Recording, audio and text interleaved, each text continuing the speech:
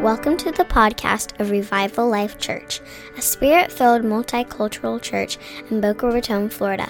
If you would like more information about Revival Life Church or Pastor Carl Thomas, find us on the web at revivallifechurch.org. How you doing, church? You feeling good this morning? You good? Happy Thanksgiving. You're the people who love Jesus and go to church on Thanksgiving weekend. Give it up for yourselves. There's greater your reward in heaven.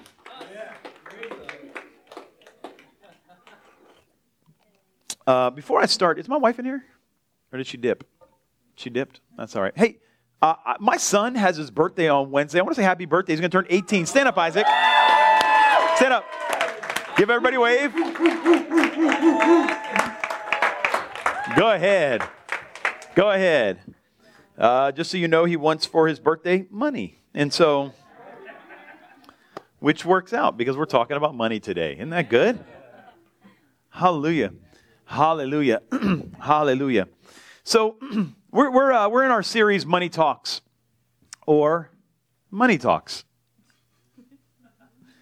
We're going to talk again about finances, and some people, they have misconceptions of finances. They have misconceptions of money. Many people don't have any conception of money. They just live and hope they have enough. They don't have a plan. They just kind of live. They kind of freewheel it. And maybe I'll have enough money. Maybe I won't. Or just I'm used to not having it and I just live like money doesn't matter. But money actually matters. Amen? Finances matter. Financial obligations are the number 2 cause of divorce after infidelity. So as much as you hate infidelity, money problems are almost as likely to ruin your marriage.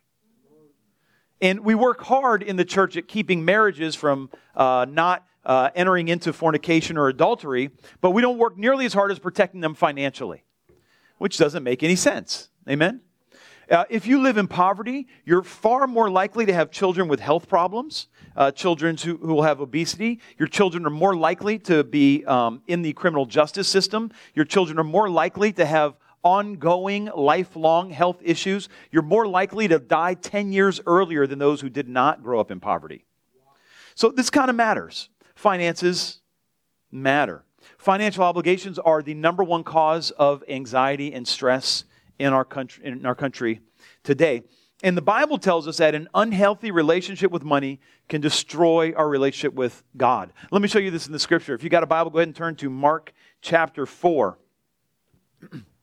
Now, in the parable of the sower, Jesus calls the word the seed, and we are the soil. And we see that the sower sows seed all over the place, right? And we see the seed is fruitful in one type of soil, but it doesn't really work well in every other type of soil. And as we look in Mark 4, starting in verse 18, he says, "And the other ones on whom the seed was sown among the thorns, these are the ones who have heard the word, but the worries of this world, the deceitfulness of riches, and the desire for other things enter in and choke the word, and it becomes unfruitful." An unhealthy relationship with money can actually ruin your relationship with God. So I think it's important that the church would talk about finances. And so we're just doing a short 3-week series on finances. Last week, if you didn't hear last week's message, get it, listen to it over and over until you get some hope in your heart about your finances. It is not our heart to, let me say it this way, we actually trust God to pay our bills. We don't ever enter into any level of manipulation. We never teach on money and then receive an offering in-house in Revival Life Church. We just feel like it's too easy to get into manipulation that way. And so we just guard it. If we need money for something, we'll tell you. We need money for something, right? And we're not going to say, and you need to give because God is looking. We just trust that people will be generous. It is our job as a leadership of Revival Life Church to teach people about finances, and we trust God to do His part. But more so, it's really our heart to see that you would not be bound by the deceitfulness of riches. We don't want to see you bound for anything, let alone something that dumb. Amen? So today, I'm going to talk about money myths. Money Myths is the title of my message. Money Myths. Amen? Money Myths. We're going to go over some common money myths. I'm going to show you what the Word has to say about money. Here's a number one myth. The first one. Are you ready? Yes. Our first myth. To serve God, you have to leave the pursuit of wealth. To serve God, you have to leave the pursuit of wealth. And here's where this lie comes from. If we look in Matthew chapter 6, Jesus says this. He says, "No one can serve two masters, for either he will hate the one and love the other, or he'll be devoted to one and despise the other. You cannot serve God and wealth." See, now someone finished the sentence for me and said God and money, and I was hoping you would. Because the common myth is that you can't serve God and money, because that's what the Bible says. Actually, the Bible does not say that. The Bible says you cannot serve God and wealth. Now, of course, I don't know if you know this. Imagine you do. The Bible is not actually written in English. Jesus even did not speak English, no matter what all the movies say. He didn't speak English. As a matter of fact, he wasn't even Caucasian, right? As hard as that is for the American church to identify with,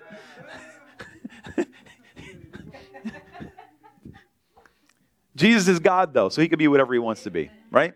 And so the scripture here, he says you cannot serve God and wealth. The word that Jesus used was not wealth. It's translated to wealth. The word that is actually there is mammonis, or where we get the word mammon. Now, this Greek word mammonis, it literally means avarice. Now, avarice is wealth personified.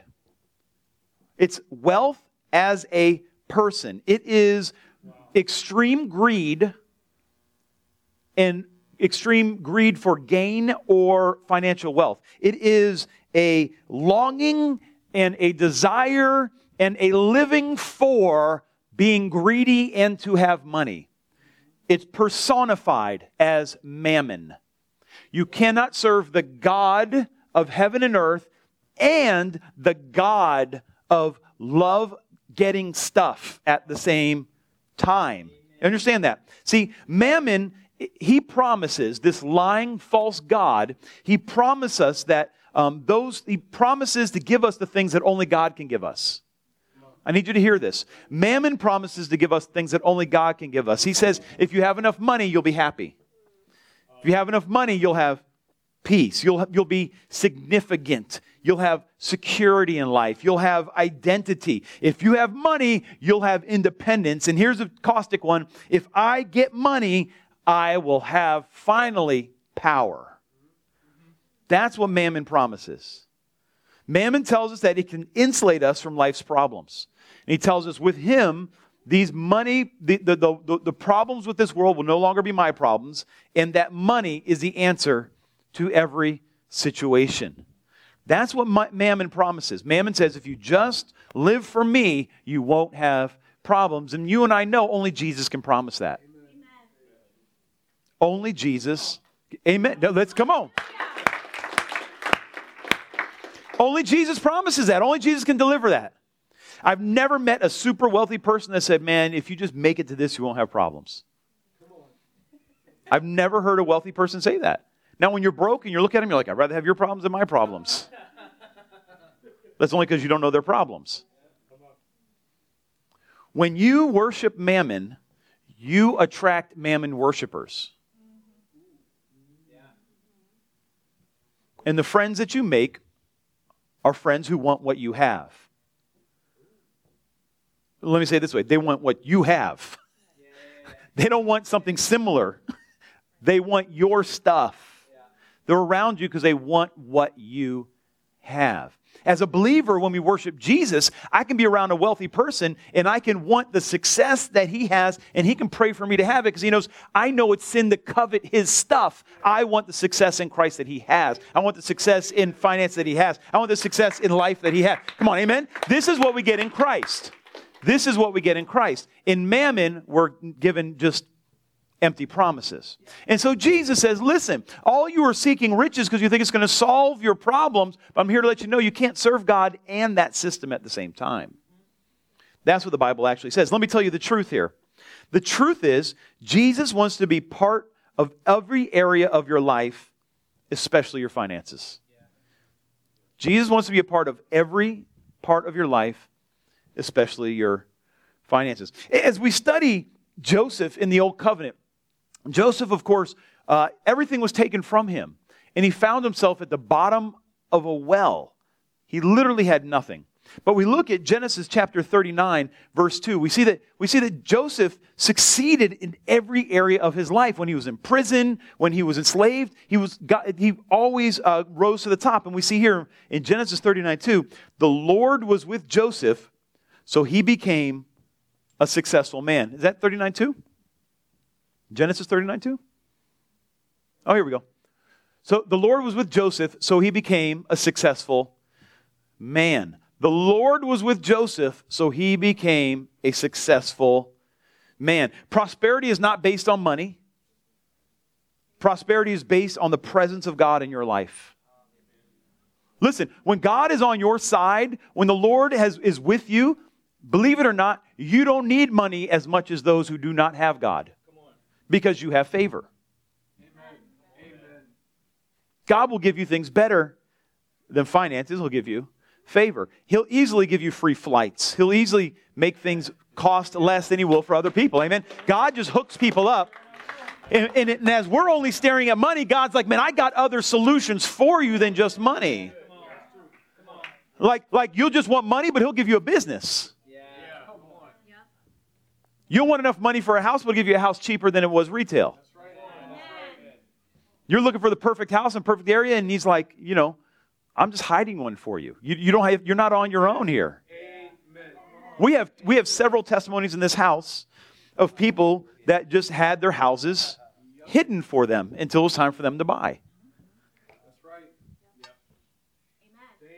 You don't get that with money. You get that with favor. I'll tell you from my own personal story. When I bought my house, it sold for less than its value. It sold for about $30,000 less than its value. And so that means that not only did I not need $30,000 more, but that my taxes were based on $30,000 left. My sales tax on the house was less. I had to borrow less interest, just all the way around. Now, God could have given me $30,000, or he could just make the house $30,000 cheaper. I don't care how he does it. I just have a house. That's all that really matters to me. Amen? John said, "Beloved, I pray that you prosper in all things, even as your soul prospers." And so what I have found is there is a spiritual aspect to prosperity that many prosperity preachers don't actually preach. God, what he does is when he begins to rise the water level in your life, he generally does it everywhere. He generally does it everywhere. When God is at work, he does it everywhere. The success doesn't ruin your marriage. The success doesn't ruin your ministry. The success doesn't ruin your job. You don't have a great job, but a terrible marriage. When God is at work in your life, everything gets better. All boats rise with the rising tide, unless the boat has holes in it. And so I just tell young couples, man, just stick it out, man. Everything gets better as you serve Christ. Everything gets better. Your finances get in order. Your relationships get in order. Everything starts getting better. You just start walking down the road. But there is a spiritual aspect, and I was just really praying in worship this morning. I wasn't really planning on talking about this, but several years ago, I'm going to explain it to the first service. I don't know if I'm going to talk about a second service, but I've seen. I don't believe there's a spirit of poverty, but I believe that a manifestation of a spirit of infirmity is poverty, and I have seen the spiritual foundation of the inability to break out of poverty cycles is the spirit of infirmity that sometimes afflicts the mind, that people cannot get ahead. And so you see many of the homeless, not only are they stuck in cycles of poverty, they're stuck in cycles of illness and sickness, physical, just strange physical ailments that homeless people are regularly having. They always have kind of just these ongoing medical issues, mental health issues, financial issues, relational issues. There's just a lack of the peace and presence of God in their lives. I am not speaking judgment over them. I'm just saying this is what I've seen. I'm not saying they're not believers. I'm not saying they don't love God and God doesn't love them. What I am saying, though, is there is a spiritual aspect. And we can try to rebuke poverty as much as we want, but we need to be right with God and have our heart cleansed of every stronghold of the enemy in our life. Amen. If you don't trust God is going to work in your finances because of something in your life, it's time to get some healing happening in your heart so you can live free and in prosperity. We'll start working at the strongholds in our life that we don't actually start dealing with stuff. Amen, amen, and amen.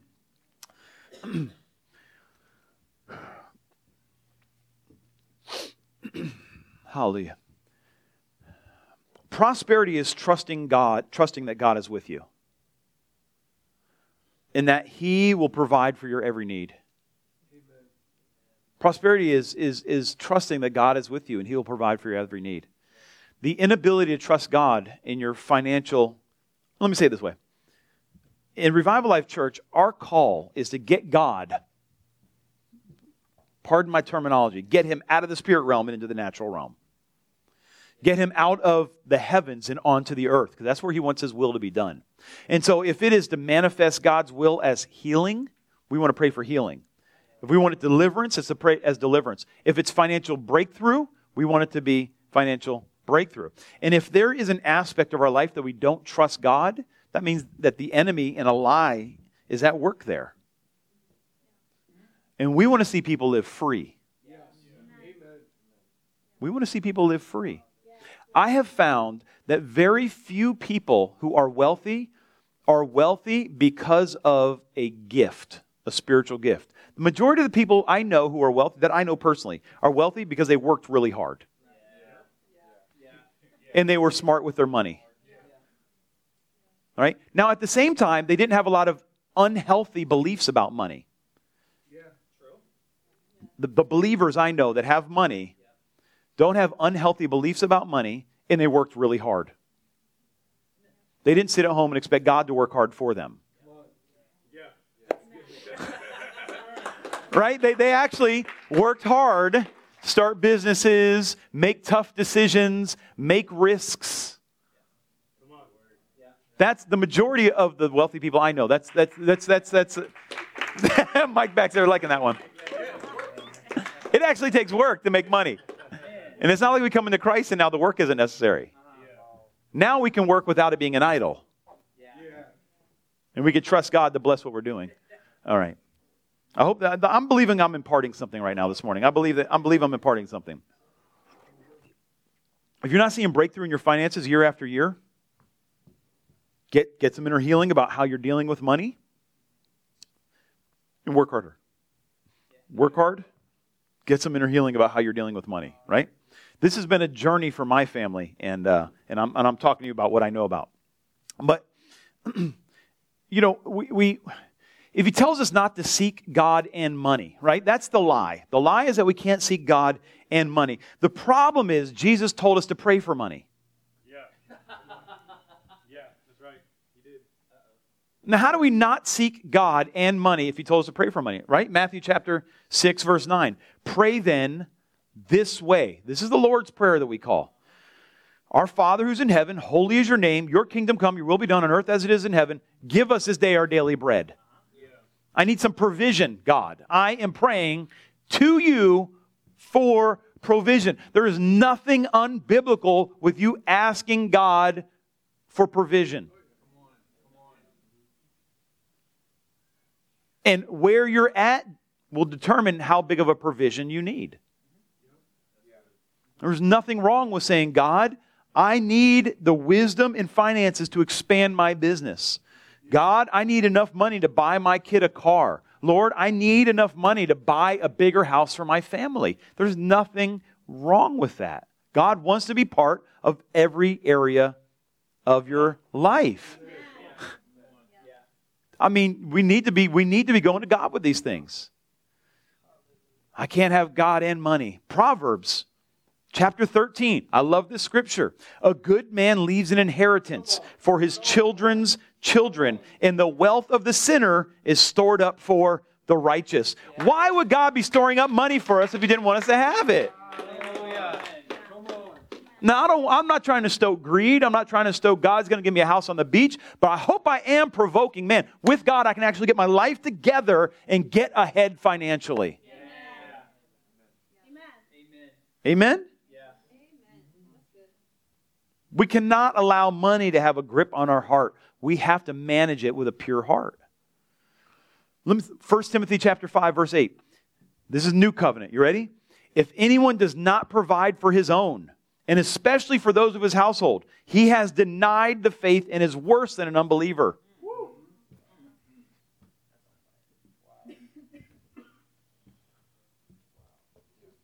That's new covenant. That's the covenant we're actually in. That's Paul talking to Timothy. He's like, listen. And all through 1 Timothy chapter 5, we're going to kind of walk through it a little bit here for the next 15 minutes. Paul is talking to Timothy about money. He's talking about, hey, I know you're setting up a church, and you're overseeing this church, and I need to give you some pointers. And so he starts talking about the widows and how if there's widows, take an offering and try to help these women, because don't let people starve to death in your congregation when people have money. Help them out. But this doesn't mean take care of people's families for them. If they're not taking care of their family, help them out and then evangelize the family, because they're not actually believers. Because if they're believers, they would take care of their family. I came up in a church system where people were waiting to go into ministry and become rich. And it was young men not really working, taking part-time jobs and not working hard and not taking care of their families. And if they took part-time jobs, they were just waiting to become wealthy ministers. It was the most unhealthy system I've ever seen in my life. A bunch of young men not working, not getting into ministry, but yet having spiritual pride. Like there's something special. Has anybody ever seen this? It is the craziest thing in the world. I don't know if you've ever seen a young man think he's ready to be the next Benny Hinn. No Bible training. Can't keep a job. Don't know the word that well. Nobody's actually following them, but they're ready to become a millionaire preacher. Like, good luck with that one, right? It never works. It never works. It never works. God is actually looking for people who can manage their business before He hires them. He can hire whoever He wants. God can hire whoever He wants. Guess what? He's going to hire people who work well. You can't lie on your resume to God. You can't. He's like, I know this is a lie. Why would I hire you? You won't work. You won't show up on time. You won't get nothing done. You'll be dipping in the money. Stop it. No, I'm not hiring you. I tried that once. Look what happened to Judas. No, I'm not doing that again. All right. Lie number 2. Hope you're enjoying yourself here. Here's the second myth. Ministers are supposed to take a vow of poverty. The truth. The devil's a liar. The devil is a liar. Hallelujah. Okay, so where is this lie based out of? Well, if you're new kind of to evangelical Christianity or to charismatic Christianity, Protestant Christianity, and you grew up Catholic, you're used to this vow of poverty, and it's pretty popular in the media, but it's not actually biblical. And here's what happened. In the Middle Ages, or before the Middle Ages, what would happen is the Catholic Church was not only a church, it was also a kingdom. And it wasn't the kingdom of God, right? It was an empire. And what would happen was the ruler of the local area was the priest. The priest was an agent of the Vatican, and the Pope was not just a spiritual leader, he was a military leader. He was a governmental leader. And so what would happen was, when the priest was married and he owned everything because he was the priest and all the money would come to him and it would stay in his local parish, and he'd have a wife and he would die and his wife would keep all the money. And so they came up with a couple ideas to keep people from stealing the money. Well, one of the ideas was, we won't have your wife steal the money because we'll say you can't get married, which the Bible calls, the Bible's words, not mine, a doctrine of demons. Paul said it's a doctrine of demons to keep people from marrying. And the other thing they said was, since we can't get the money out of you once you die, we'll just have you do a vow of poverty while you're alive. The only way we can trust you with money is if you don't touch it at all, which is crazy and unbiblical. But let's take a look at what Jesus said about money. Take a look at this. Luke chapter 10, verse 4. He's giving instruction as he sends out the disciples to go minister. His very first time, he sends them out. He tells them this. He says, don't bring any money with you. Don't carry a money belt. Don't bring a bag. Don't bring extra shoes. Greet no one on the way. Whatever house you enter, first say, peace be to this house. If a man of peace is there, your peace will rest on him. But if not, it will return to you. Stay in that house, eating and drinking what they give you, for the laborer is worthy of his wages. And so basically he says, listen, go to a house. If they receive you, if they want to hear what you have to say, if they have a heart open to the gospel, you stay there and you let the family know about this amazing gift that is in Christ Jesus. You release your peace, you release your blessing, you show them the way of God. And of course, as you're doing this, they're going to support you. Now, if they don't hear what you're saying, don't waste your time because they won't support you. He says if they don't, if your peace comes back to you, just take it with you. Dust the dirt off your shoes and move on. Have nothing to do with that. Go to people who will actually support you.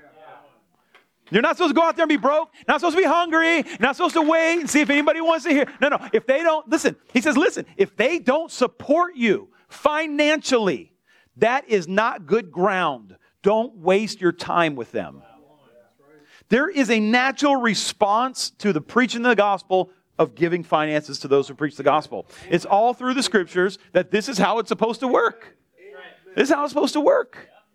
Paul was teaching Timothy, hey, you have to pay people. People have to get paid. Do not let ministers be broke. Again, we're going to go back to 1 Timothy chapter 5. He says, and watch this, Timothy is setting up all the churches in the region. And Paul's starting to talk to him about money. 1 Timothy chapter 5, 17. The elders who rule well are to be considered worthy of double honor. Now he's talking about finances. He's talking about how you pay people. The elders who rule well are considered worthy of double honor, especially those who work hard at preaching and teaching. For the scripture says, you shall not muzzle the ox while he is threshing. Again, quoting Jesus, the laborer is worthy of his wages. Now, again, the lead elder, is worthy of double pay. This is what Paul is saying. He's not saying they deserve to be broke or they deserve to barely have enough money to support their family and they just got the love of Jesus and we can hope that someone has enough pity on them to buy them some groceries. It's not in the Word. It also doesn't say that they need to be in a mansion on the beach, though, if you got an extra one, peace be unto you.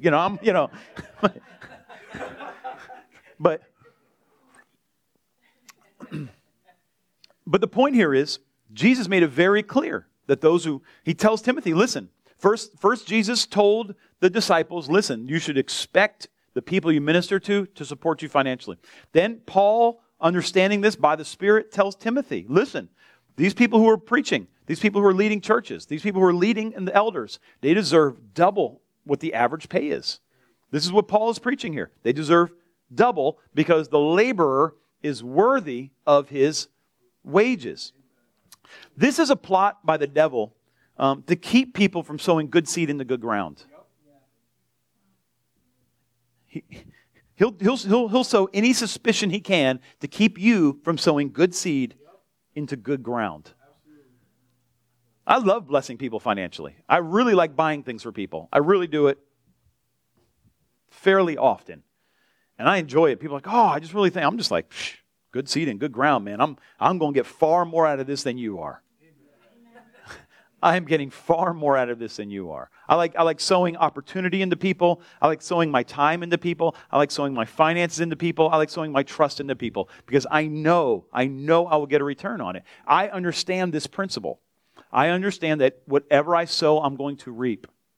I had over Thanksgiving, over Thanksgiving I had a conversation with someone who was at a dinner I was at, and they were just coming into really the things of Christ. And I was trying to explain to them, this if you sow judgment, you're going to live with the lack of peace you've always lived with. Because whatever you reap, you sow. And I was trying to teach this person how to live in forgiveness, how to sow forgiveness so they can walk in forgiveness. And some of you, I just feel, need to learn how to forgive yourself, and that's another teaching entirely. But if you don't learn how to release people from what they've done to you, you'll never get released from what you've done. What you sow, you reap. I love finding good ground to sow into. I have found the good ground to sow into is in two categories, and this isn't part of my message, but two categories. Number one, there's people that the grace of God is operating on. Like, I like sowing into people who bless me, right? Who I receive of their gift. I like to just sow into them. I look for opportunities to sow into them. People who I see God is moving on. When I see churches doing something exciting and new, I like sending an offering. Like, I like to send anonymous offerings, like they don't even know it's me. I like to just sow into, even in this city, I just like sowing into where God is moving. That's number one. Number two, you sow into the poor. People who could do nothing for you with their seed. I mean, and Jesus said that, the immigrants, the homeless, like the infirm. Jesus is pretty clear. These are people we should be blessing. I don't, it's pretty clear in the Bible. Prostitutes. Foster kids. That too. People who are broken emotionally, spiritually, financially, right? These are people. I'm like, my wife wants to bless prostitutes. Bless them all. I don't know many, but, if I see them, let's bless them. But hear me. I look for good ground to sow into. My wife helped me preach over here. Messing me up again. And so he says, don't muzzle the ox while he's threshing. And the imagery here is, when they would have to get all their wheat and they would put it on the threshing floor, and the oxen would pull around the stone that would go over them. If your ox gets weak because he isn't eating, then you don't get any product. Right? So you don't put a muzzle on the ox. You let him eat whatever he wants while he's threshing. Right? And they said, listen, you have to pay the ministers. You don't starve the people feeding you. Amen. Then you don't get good product after that. Right? Amen. Amen. Amen. Amen. All right, next myth as I'm moving along, hopefully quickly now. Next myth. Money is the root of all evil. This is a myth. Money is the root of all evil. Again, in 1 Timothy, and Paul talking about this, he says, for the love of money is a root of all sorts of evil, and some, by longing for it, have wandered away from the faith and pierced themselves with many griefs. Now, follow me here for a second, okay? I need you to follow me here. Now, in 1 Timothy chapter 5 and chapter 6, Paul is talking to Timothy about, hear me, ministers. He's talking to him about how you deal with elders, how you deal with ministers. Now, if this were a ministry school, I would teach you differently than people who just are living your lives being good Christians in the world.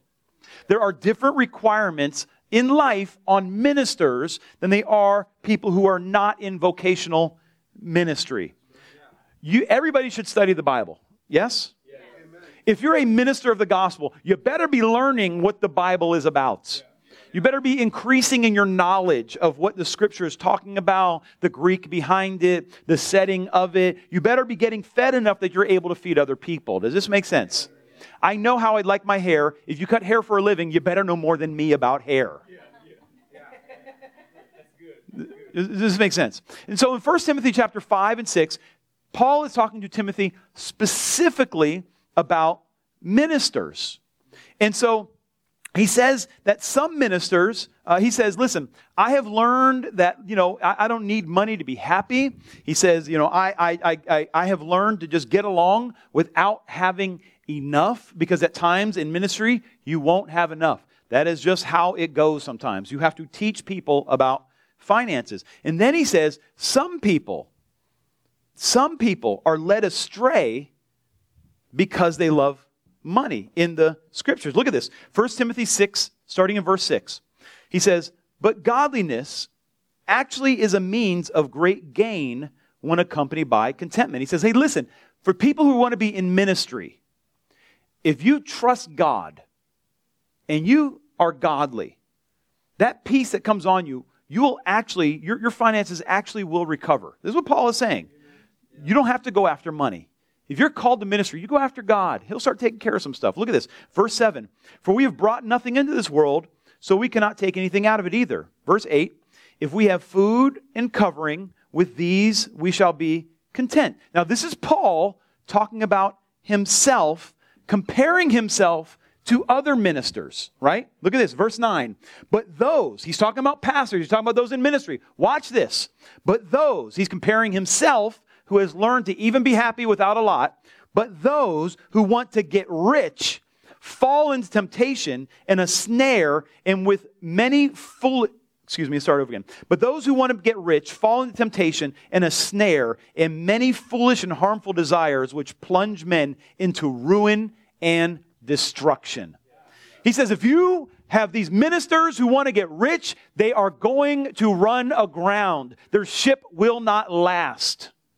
If you are in the pulpit and you're trying to get rich off of it, you have opened yourself to all kinds of evil. Again, back at 1 Timothy chapter 6, verse 10. For the love of money is the root of all sorts of evil. These are men in the pulpit. If you're in the pulpit and you love money, it's going to color how you preach. It's going to color how you minister. You're going to start picking out leaders based on how much money they have. You're only going to hang out with people with money. You're going to turn your doctrine to say, hey, I found out how I can get rich. You give me lots of money. This is how we get rich. Let me tell you this. I was praying one time. I've told you this before. I was praying one time about the prosperity gospel. Now, I believe God wants us all to be prosperous. So was somebody teaching like a very, very, very, very, very, very, very long teaching on the way to get wealthy is to sow into the minister. This is how you become rich beyond all measure. And I said, Lord, is it really true that the tithe will make you rich? Is it really true that you created the tithe and that will make you rich? He said, no, I said, is it true the tithe will make you rich? He said, yes.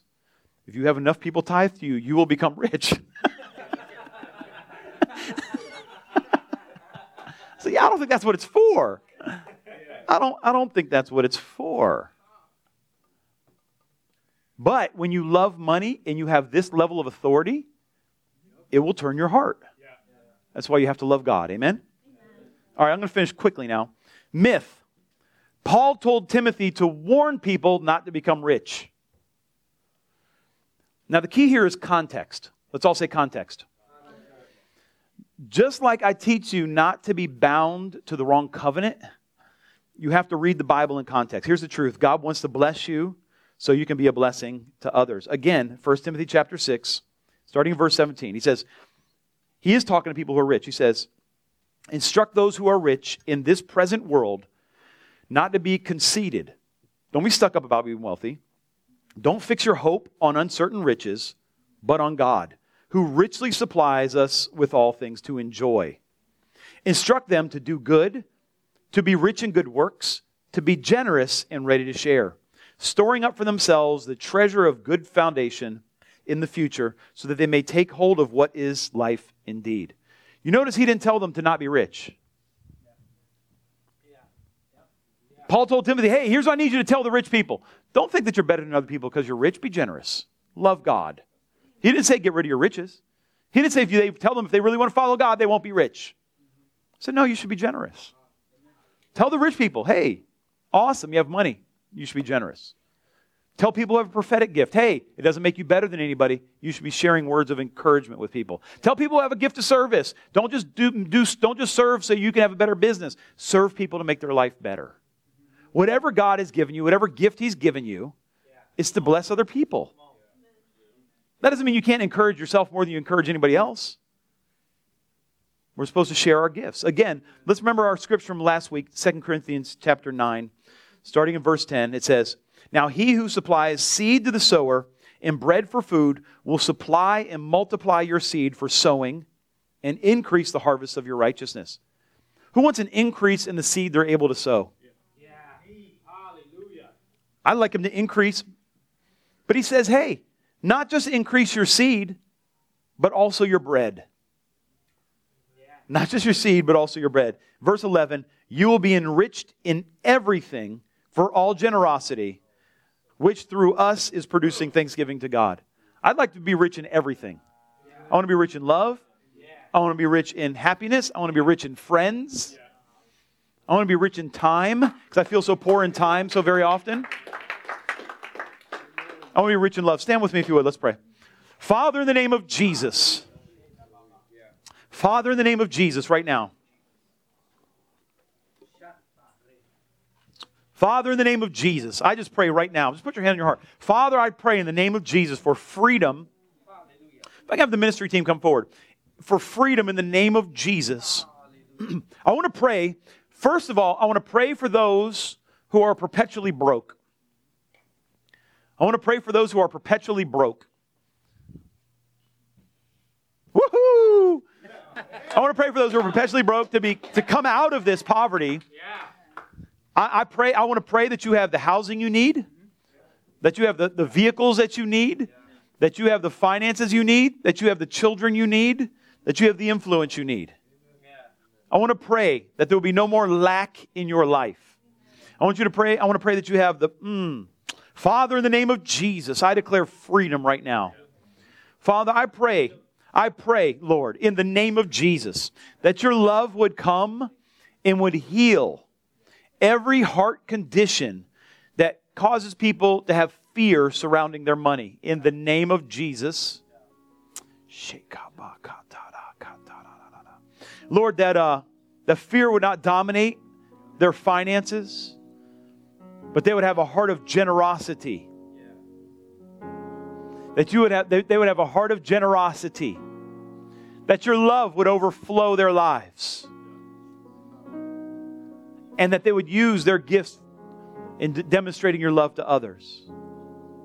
Lord, I pray in the name of Jesus for opportunities to come. I pray for miracle money. Father, I just declare debt cancellation in the name of Jesus. Yes. Hallelujah. And I just feel like the Lord is going to give some people a special ability to raise some special finances to take care of debt. I know that Jesus can wipe away debt. He really likes us to pay it off. Because the people we borrowed it from deserve it. And so I'm just, in the name of Jesus, Lord, I just pray for an increased desire to pay off debt.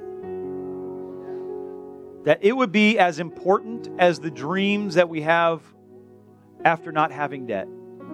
That actually having the integrity to pay off our debt would be so important to us. And Father, that you would come and empower that ability. Sheka Baka Sunday. And Lord, I just release right now upon your people a prosperity and an expectation of financial increase. An expectation of financial increase. Because of your goodness, Father. And Lord, I pray in the name of Jesus that you would stretch the faith of those who have money. That they would not only be generous themselves, but they would learn how to organize the wealthy to give. Father, they would champion giving. And they would teach people the joy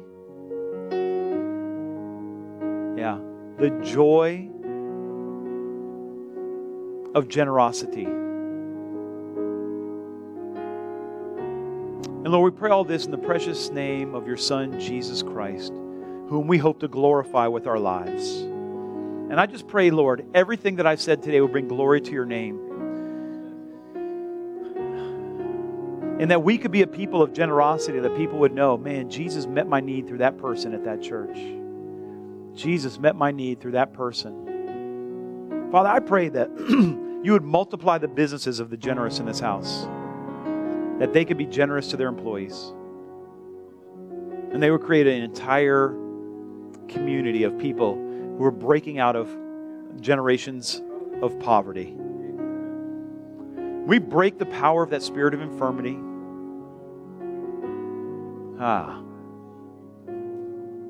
We declare freedom from that. We declare the blood of Jesus against it. And thank you that you, just as you've enabled us to do so many other things, you can enable us to see debt properly, to see money properly, as the tool you've created it to be. We love you, we love you, love you. In Jesus' name, everybody said? Amen. And give a clap offering to the Lord if you would.